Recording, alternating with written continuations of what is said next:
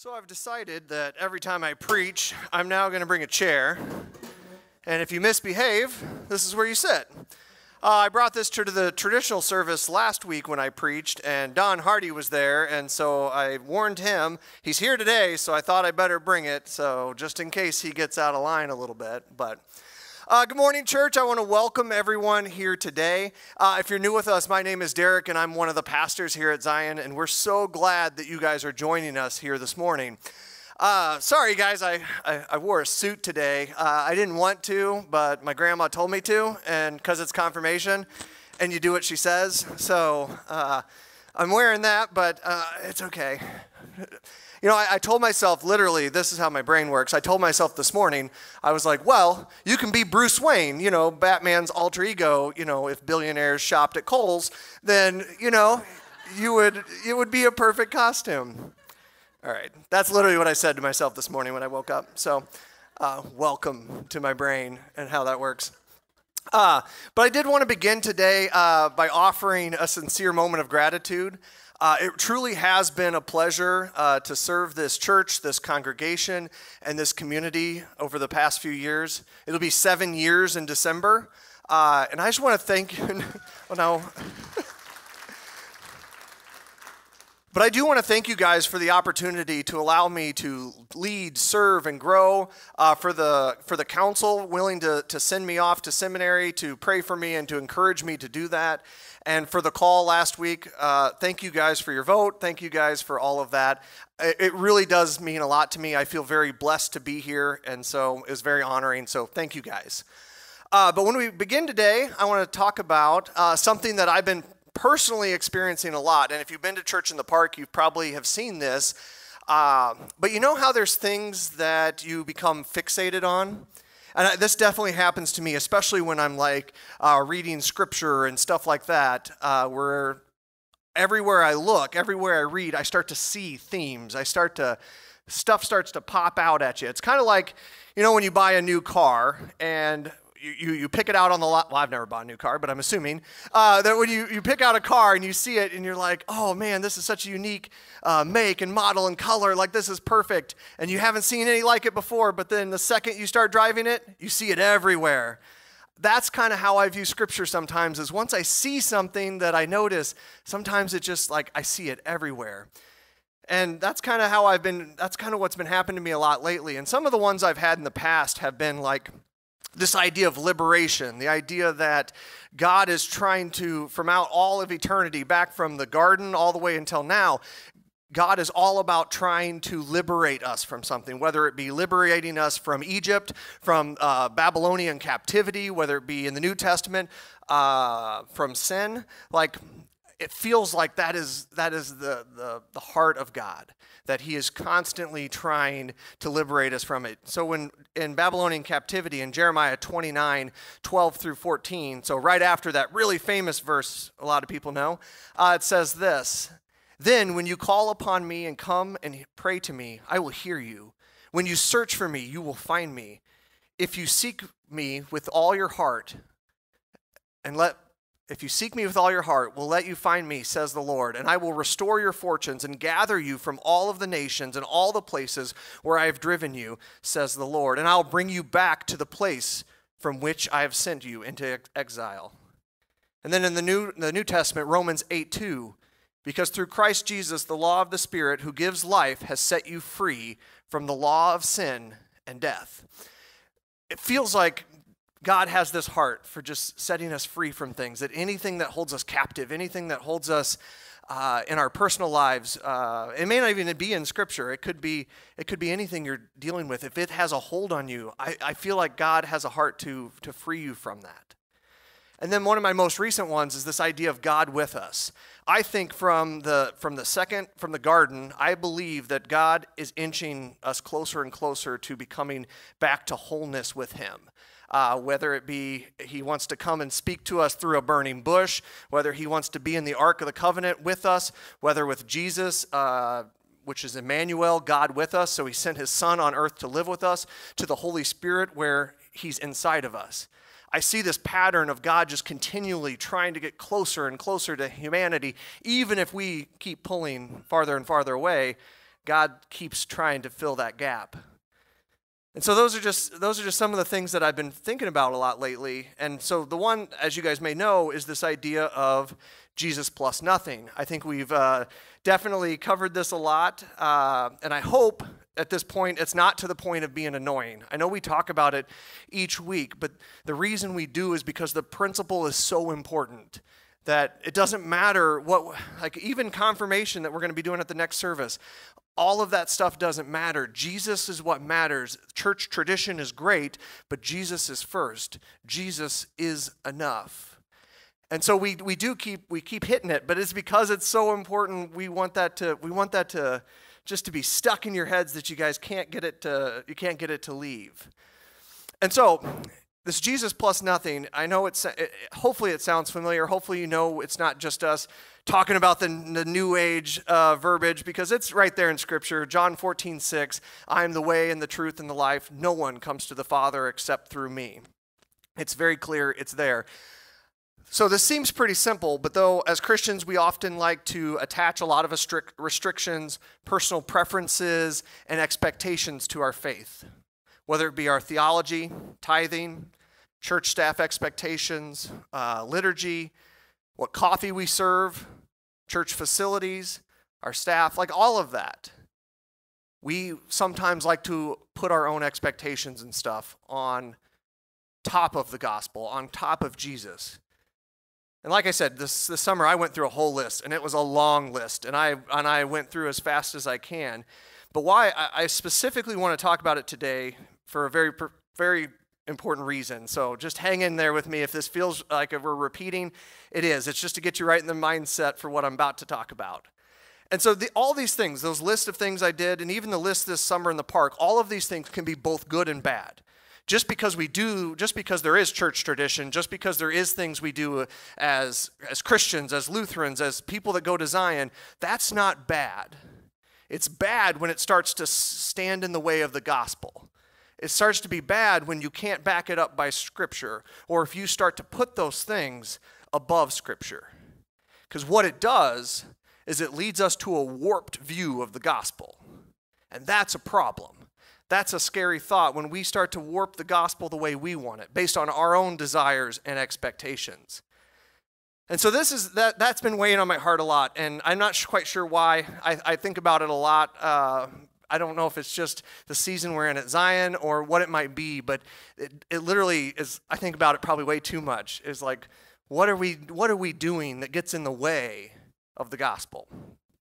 So, I do believe it's important for the season that we're in, because today, Zion is experiencing two important events. And no, it's not Halloween. I know many of you, Halloween's probably pretty important. But no, today we have our confirmation service at the next service. And then it's also, as Megan put it, it is also Reformation Sunday. And I'm actually pretty excited for confirmation this year. This is one of the biggest classes that I've had since taking over in 2015.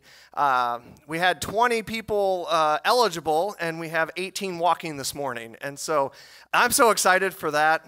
But yeah, you guys can clap for them if you want. That's awesome. Yeah, and I'm proud of each and every one of them, because it's not easy to put up with me for 3 years. So you got to give the kids a little bit of credit for that. But anyway, that kind of got me thinking of my own background story, my own faith story. And so at an early age, they stuck me in a dress and had me baptized, and I think I have a picture of it. Oh, no, not that one, not that dress. Whoops, wrong dress. There. Staff said I needed to do that. I hated that picture growing up. Things you do for your cousins. But anyway, yeah, that threw me off a little bit, and I knew it was coming. All right. Anyway, so I did grow up in the church. I grew up acolyting, reading Scripture, like going up into being a Scripture reader. I served at church events. I did all of that. And I wasn't perfect. 8 a.m. was pretty hard for me as a young person. And let's be real, it's still pretty hard for me as not as young of a person. And so this is my testimony, and I feel very fortunate about that, because I have some really wonderful memories associated with church. Going up front for the children's message, being handed like a half stick of gum by your grandma during the service, or when I would like lean forward during the sermon, my mom would lightly scratch my back as the sermon was going. Like, I have vivid memories of that. And that's a way better story than I normally tell about her ripping me out of the service for playing Ninja Turtles in the aisle. So I think she'll appreciate that. She's coming to the next service, so she might appreciate that story better. But going to camp, going on like trips with the youth, like there were so many things. I have so many wonderful memories associated with church.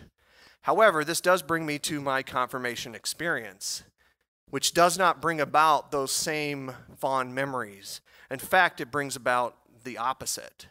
I dreaded going to confirmation. And actually, the only good memory I have from my time in confirmation was that my mom got me the WWE Royal Rumble for my 13th birthday. It was a pay-per-view event, which never happened in my household. Like, never did we do stuff like that. And it was easily my best birthday present ever, like, even now. Like, it was the best gift that my mom could have got me. And so you're probably wondering, what does that have to do with confirmation? But I had homework due that next day, that next Monday. And so I would watch them, body slamming each other and hitting each other with chairs. And then in the commercials, I was like hurrying through my confirmation homework to get it done because I had a very old school pastor. He was very tough, and I was not going to be late on my homework, even if I did have wrestling to watch. I was going to get it done. And, even though he was strict, he did care. Like, he still was very caring and loving. The problem is that it was all about book knowledge. It was all about homework and memorization. And I love growing and learning. I've never had an issue with it. I've never had an issue with hard work. But as a student in confirmation, I felt like a real opportunity was missed. Instead of confirmation igniting my faith, it almost extinguished it. And so at a time when I needed spiritual formation in my life, at a time when I was craving a connection with God and needed help navigating the tough areas of life, I felt like I was met with stuff to do. And I don't believe that's experiencing God. I don't believe that's how that has to happen. And I'm still haunted by the chair, which is why I brought this, because for my confirmation, this is how we did it. In front of everyone, you were sat down by yourself, individually up there in front of everyone, and I had 180 Bible verses I had to have memorized, and he would just randomly pick one out. So he's like, repeat Romans 4:6, and I'd have to say it in front of the entire church. And, back then, it was terrifying. Like, I don't know, it's still terrifying. And obviously, I don't do confirmation like that today. That's not how I do it. But at the time, it felt brutal. At the time, I could not have felt farther away from God in that moment. And my question is this: was that effective? And yes, many of you could probably argue, well, you're a pastor here today, so it must have worked. But I can tell you, confirmation had very little to do with it. And I love confirmation. I'm all about it. But my point is this, is that it's easy for something that was meant for good to be turned into something harmful.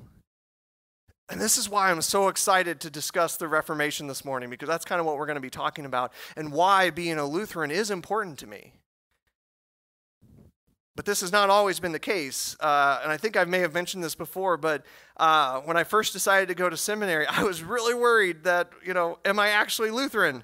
I've been Lutheran since day one, since literally they put the second dress on me. I've been a Lutheran, and so going to seminary, I was super worried that, am I actually, is my theology, is the way I see Scripture, is that gonna actually be the truth? And the short answer is yes. It turned out, thankfully, that is kind of my viewpoint. But the better answer is that seminary opened me up to something greater. This idea of being spiritually formed, this idea that it's more than just book knowledge, that God is pursuing a personal connection with each and every one of us, and that we are being called to be a part of his family, the church, and that this perspective has really changed the whole way that I view my life, how I view church, that we need to let God transform our hearts.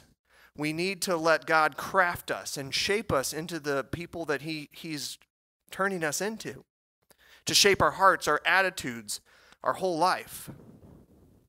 Like I said, I love confirmation. I love seminary, and I love church. However, I love God more. And I think it's very easy to lose sight of that fact. And so this is why I've enjoyed reflecting on the Reformation and the reminder that the Reformation serves. And so there's probably a lot of people in the room there's probably a lot of you in the room that have no idea what this term Reformation even means. And that's okay, because I'm going to explain it to you a little bit. Maybe most of you have probably heard of Martin Luther, not Martin Luther King Jr., but Martin Luther, who this denomination is named after. Not built after, but named after. But I'm not sure you probably know the whole story. You probably don't many of you maybe do. Maybe you did read that biography or watch a movie that came out in 2003 about him. Maybe you did. But many of you probably don't have the full picture. And I don't plan to touch on everything, but instead I'm going to give you kind of an overview.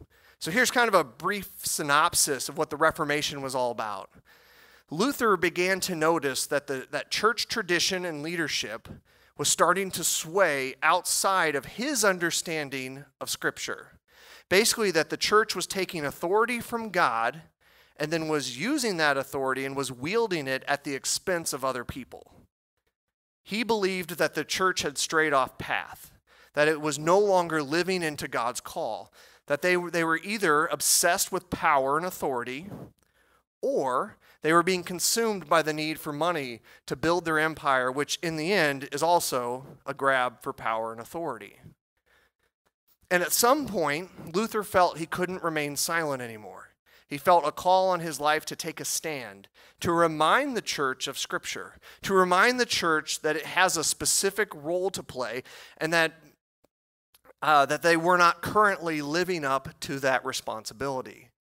And this was dangerous for Luther, because at the time, you could be killed for this. That's how much power the church had. And so this was very risky. This was very, to stand up against the church was scary. It was not something you would want to do. He actually had some high-level people protecting him, which is kind of what allowed him to do it. And to be honest with you, he wasn't trying to start this idea of a reformation. He wasn't trying to leave the church. He wanted to remind the church. He wanted to show them that there is a way of doing this that God told us, that God ordained, and we are expected to follow it.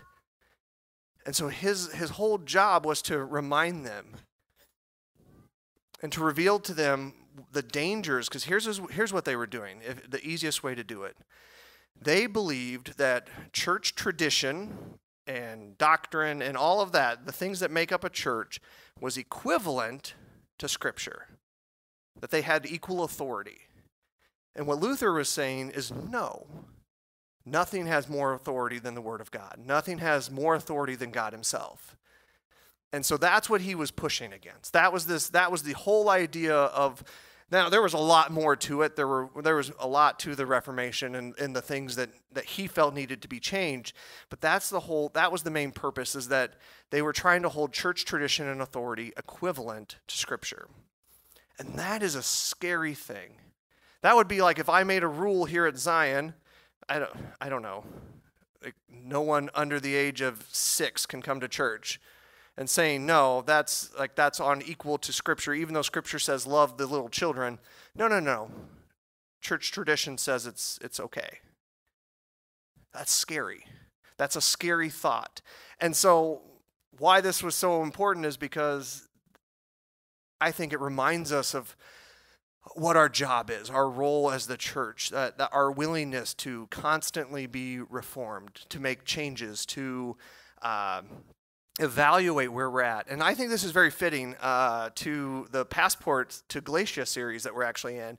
Listening to Jennifer last week, it just seemed like the sermon was going to be a natural continuation of what they were talking about in the previous weeks.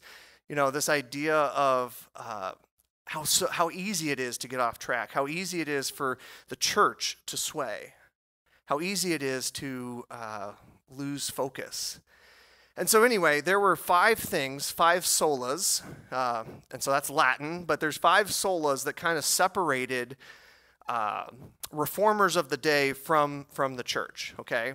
So these 5 things were the teachings that they tried to remind the church of the time about, okay? So here's what they are. I'm going to try to do the Latin, but I do not speak it. I have not I have not learned it, but here we go. We're going to give this a try. Okay, so it's sola scriptura, which is scripture alone, solus Christus, which is Christ alone, sola fide, which is faith alone, sola gratia, which is grace alone, and sola de gloria, which is the glory of God alone. So putting it in modern terms, scripture plus nothing, Christ plus nothing, faith plus nothing, grace plus nothing, glory to God plus nothing. So this summer, when I used that term, Jesus plus nothing, to me, it was just an easier way of this whole essence. What the whole Reformation was all about is that reminder that there's nothing we have to do to add to the Jesus story.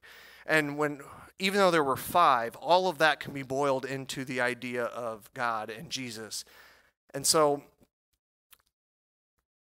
I just think it's so timely that as we are reflecting on the Reformation, how close it is to what we're still experiencing today. That we still have to be reminded of these things, even though that was 500 years ago. Like, it's still stuff that we are battling with today, as the church can easily be pulled off course. And so this is the essence of the Reformation. And like I said, Luther wasn't trying to start his own denomination. He wasn't trying to leave the church, but he was compelled to remind the church leaders that Christ is enough. That we do not need to add anything to Scripture. We don't need anything beyond Christ. We don't need something to go along with our faith to make it valuable.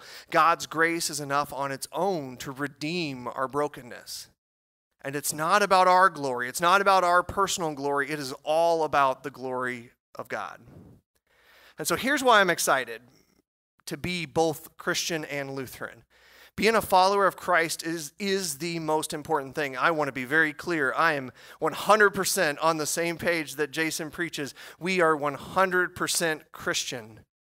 There is no being Lutheran and Christian. There is only being followers of Christ and Christ alone. And that's how Luther would have wanted it as well. And when I say I'm a follower of Christ, it means so much more than just believing. It's submitting your life to God's kingdom. It is submitting to His rule. It's submitting to His kingship. Experiencing that transforming love that I was talking about earlier, where we are saying, yes, please take a hold of my heart and change it. Throw out all the bad and make it into something good. However, I don't want us to lose our Lutheran lens either, because for me, it serves as a reminder that we cannot deviate from Scripture or from Jesus' gospel. This is a must. The Christian tradition, rules, preferences, expectations can be a good thing, but only when they are done through the lens of Christ. And I believe it is our job as Christians to shape the church in a way that lives out the gospel. The world changes every single day, but the gospel doesn't.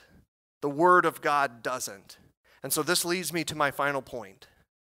The Zion staff has made it our focus this year to push 2 major aspects, mission and community. We are wanting to be leaders in the mission field within our church, in our city, and around the world. And we want to do this through embracing relationships and building true community. And I believe Zion has the ability and resources to share the love of Jesus in this manner. I believe it's more than that. I believe it is our calling right now to share the love of Jesus in this way. And I believe we have a lot of awesome opportunities to do that.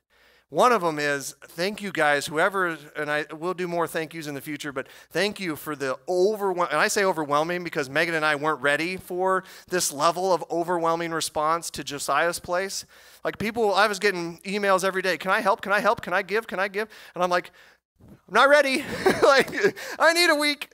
It was so overwhelming. So thank you guys so much for that. And we have more ways to do as well. We just talked about Christmas by the Lake. We want to be a big part of this community. We want to support this community the best we can, and we love the things that this community has to offer, and so we want to be a part of that, and we are inviting each and every one of you to join us. Sign up for one shift, sign up for one block, and we did 3 shifts because we want you to participate in the community festivities as well. So if you do want any more information, or if you want to sign up, you can contact Jennifer Colby, Kate Garner, myself, or the main office for more information. So we encourage you to do that, because here's one of the chances we have to push this mission. And it's such an easy way to do it, because everyone loves Christmas. Well, I don't know if everyone, I guess Scrooges don't. But if you love Christmas, this is a great way to participate. But here's the big idea, and I want to leave you with this. In order to have a loving effect on the community, in order for Christmas by the Lake to work, in order for us to truly have an impact on the community around us, we need to take a minute and reflect on how Zion fits in with this idea of Jesus plus nothing. How are we doing as a church with the grace alone, faith alone, Christ alone, Scripture alone, God's glory alone? Is there anything that Zion, as a church, that needs to be changed? Are we in need of a modern Reformation? And again, this isn't me saying that what we're doing is bad. What I'm asking is, does Zion reflect Jesus into the world? Do our actions, our attitudes, our programming, our behaviors, our ministries, do they share the gospel? And as I reflect on some of the ways that Zion does this, I think there's so many things that we do so well. And there's some things that we could definitely work on. And so this isn't the place where I'm going to go through the list of things that I think we need to talk about. Nor am I giving you guys permission to just bombard the church staff in the hallway of here's everything you're doing wrong. But what I am asking you to is to start that conversation. Start it with one another. Have those tough conversations. Are there things that we need to be doing as a church that we are not getting in the way of the gospel? That when people walk through those doors, there's nothing we're doing that's preventing them from knowing who our King is. That there's nothing that's stopping them from experiencing the transforming love of Jesus.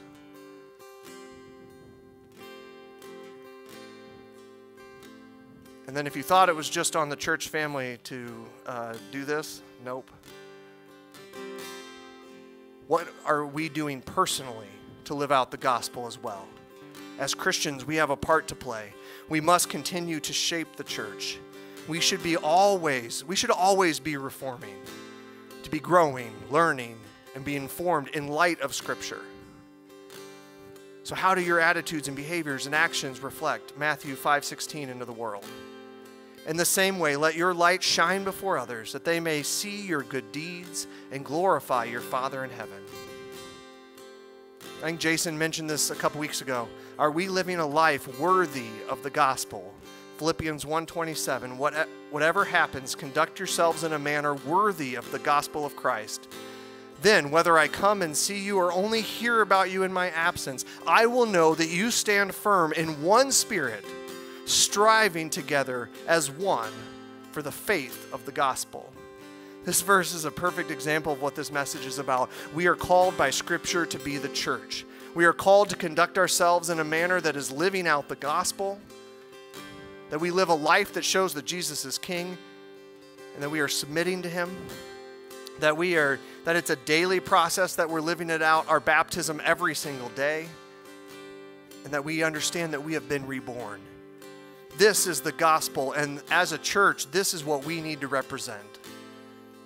And then the last part of that verse highlights the importance of the church. We are to unite in community, and this can only be done through healthy and loving relationship with each other.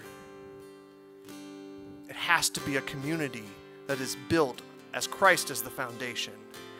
And so I challenge us as a church today to be willing to change, to be reformed if necessary. In an hour, we're going to watch a bunch of young people step up onto this stage and proclaim their faith in front of an entire group. I believe that this type of proclamation needs to be the heart of the church. That we are willing to take a stand, that Christians, that we understand that Christ is the foundation and we can build off that, we can find strength in that, and that we are not afraid of accountability, we are not afraid of change, we are not afraid to move forward with Christ. If we as a church or as Zion or as individuals, if we begin to fall off course, then we must lovingly walk with each other and steer us back on path. We have to let God direct our lives. And then we have to verify that path, that calling, that whatever it is, we have to verify that through Scripture. And then we have to be prepared to live out that change, to live out a life, to live out the calling God has for us. Please pray with me. Dear Heavenly Father, Lord, just thank you. We submit this day to you. We submit this church to you. We submit all of our expectations and desires. We hand them over to you. Lord, bless this final worship. We love you. We praise you.